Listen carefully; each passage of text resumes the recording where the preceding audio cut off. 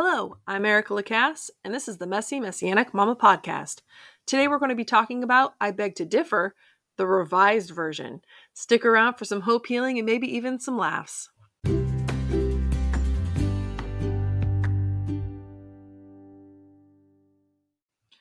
Welcome to another Messy Messianic Mama podcast. It is the 8th of March, 2022, and I know it's only been a day since I spoke to you all last. However, I felt like it was really important for me to come back and kind of revise what I said yesterday on my podcast titled I Beg to Differ. I really was, praying about it and thinking about it, and I was like, you know what? I really feel like I was venting the entire time I did the podcast. But the irony was this: I got off my podcast, I went onto Facebook, and a friend of mine had posted something from her rabbi. And I was like, this is literally confirmation about what I was talking about yesterday. And although when I saw it was that day. So I was like, okay, I really need to read this to y'all. So this is written by Rabbi Eric Tokajer. I hope I didn't just butcher his last name. He's actually very well known in the Messianic community. He's written many, many books. I'm going to be honest, I haven't read any of them because if you've listened to any of my podcasts, I don't do too well reading and or finishing self-help books. If it's not fiction, I typically don't ever finish it. Just being honest, open. I've actually had quite a few people give me books, and I will get through the first 1 to 5 chapters, and then I will put it down because I've lost interest. My attention span is not that long. But anyways, I wanted to read this to you guys because I was like, this literally encompasses everything I was trying to say and hopefully got through to you guys. I'm not trying to badger you. I'm not trying to, beat a dead horse. I really just want to make sure that we understand how important community is. Whether you're in our community, my congregation's community, or somebody else's, do not isolate yourselves, please. That is not what Adonai has called us to do. So this is what he wrote in his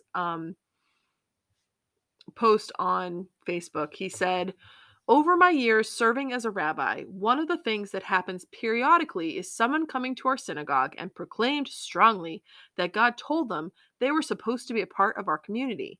Then after a short time, they say, I can't worship here because, and then he has drawn the blank here, you sing these songs, or you do too much Hebrew, you do too little Hebrew, you have membership requirements, you use a different calendar than I do, you're too observant, you're not observant enough.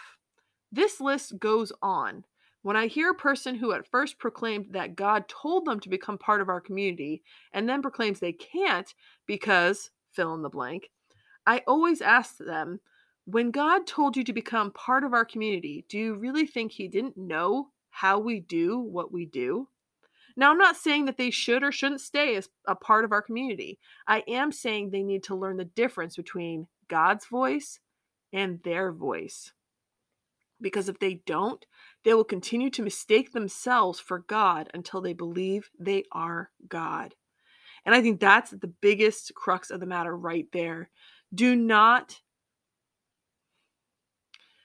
choose to break one of the 10 commandments, the 10 words that God has laid out for us, making yourself an idol. And I know some of you might be a little confused, be like, how in the world could you possibly do that? It's really simple. It's the same way we see people, my grandfather did it, my great aunt did it, where they would say, really more my great aunt than my grandfather, he really was an atheist, would say, you know what, I like this from this religion, and I like this from that religion, and I like what the Bible has to say here, and they'd create their own God based on what they agreed with each religion, and they threw out what they didn't care for. And I think we just need to be really, really careful and studiously pray, research, make sure that whatever it is that we're studying is biblically sound. That's really what I want to come down, what it comes down to, what I really want to make sure that we understand. We come back to what the word of Adonai says. And if it does not line up with what the word of Adonai says, then you bring it up with your leader, your congregational leader, your rabbi, your pastor. And if they choose not to listen to you, then you bring it up in front of all of the leaders and in front of the church. You do it the way the Bible tells you to do. If you have something, against your brother, or you see that they're doing something wrong, then you go to them in private first, and then you bring other people into it, those in leadership. However, if you choose to be your own leader because you don't want to listen to what anyone else has to say and you want to be in control of the situation, you may need to reassess why you're doing what you're doing. Is this really about Adonai or about you and the power that you wield? That's what concerns me, because I've seen that happen multiple times in my life, actually. Even in the church I grew up in, it happened where people would leave and they'd make their own church.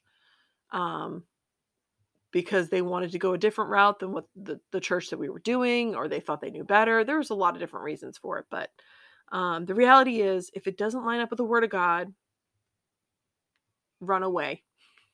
Run away. Stick with what the Word of God says. Stick with what the Bible says, not based off how somebody else reads it and out of context decides to warp the message and say this is really what he meant.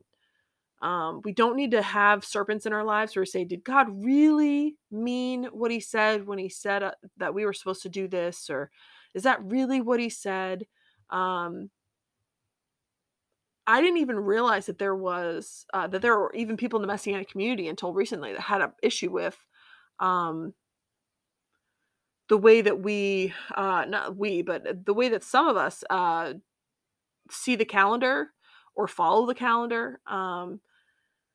If you guys have more information on that, I'd love to educate myself on that. Once again, I'm not a scholar, guys. I'm learning as I go. There's a reason this is called Messianic Mama. There's a reason that I'm calling this I Beg to Differ Revised. I'm not going to delete my previous post, even though it was a total mess.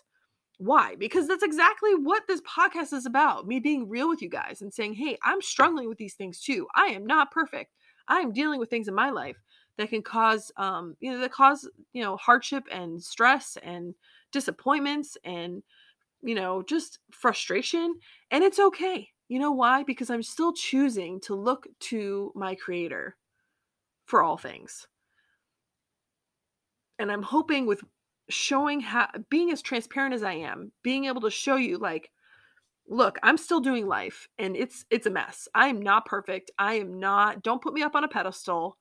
I'm willing to be as transparent with you because I think that's how we as believers should be. We shouldn't be hiding our flaws and failures. We should be sharing it with those who are like-minded believers, who we know love us, who care for us, who aren't going to hurt us or harm us because of our transparency. And hopefully we'll appreciate that transparency and enable them to also be transparent. It's almost like I'm trying to do the whole pay it forward. I don't know if you've ever seen that movie. I actually don't like that movie. It makes me really upset.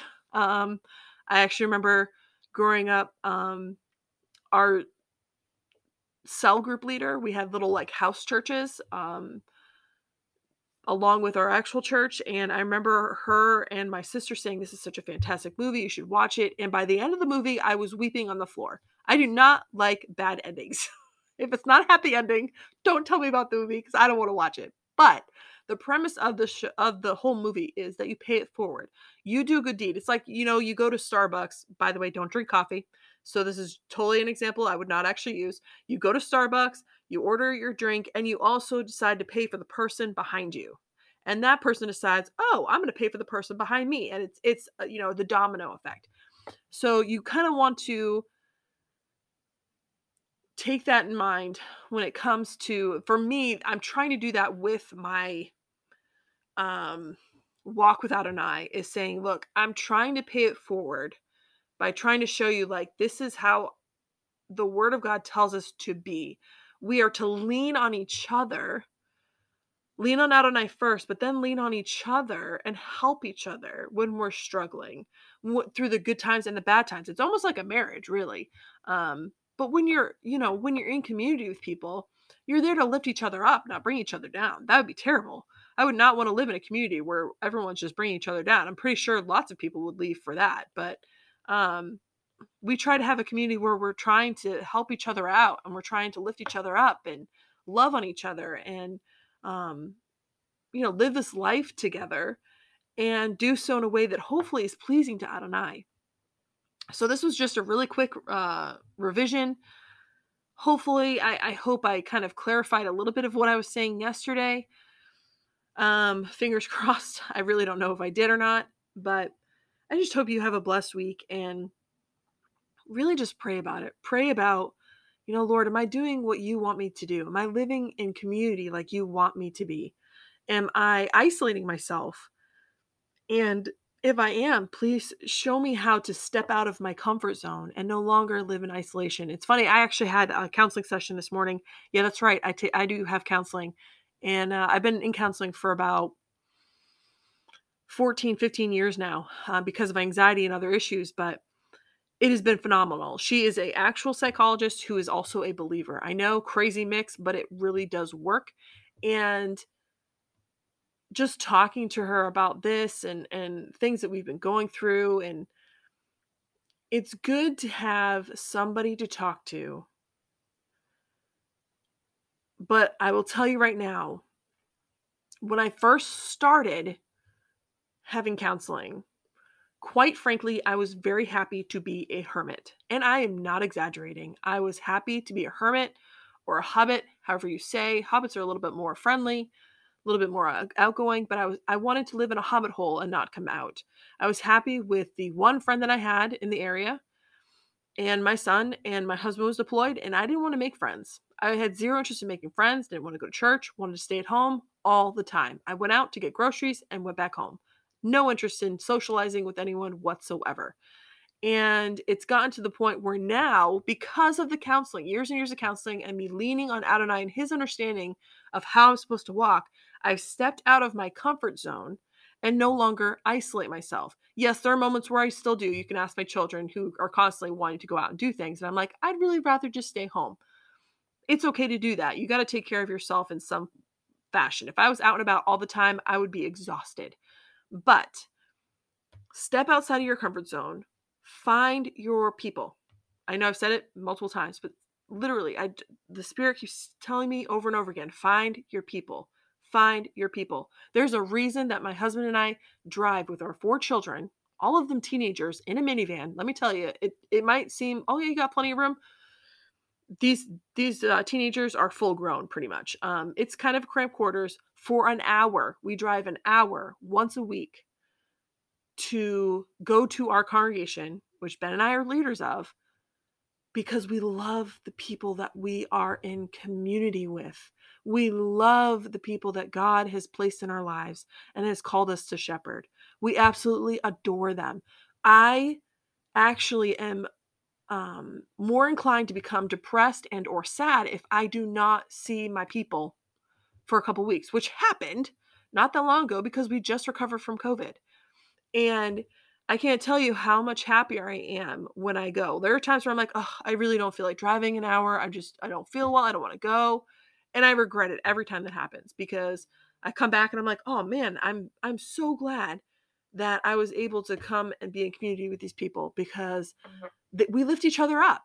And that's what I'm trying to say. Lift each other up, love on each other.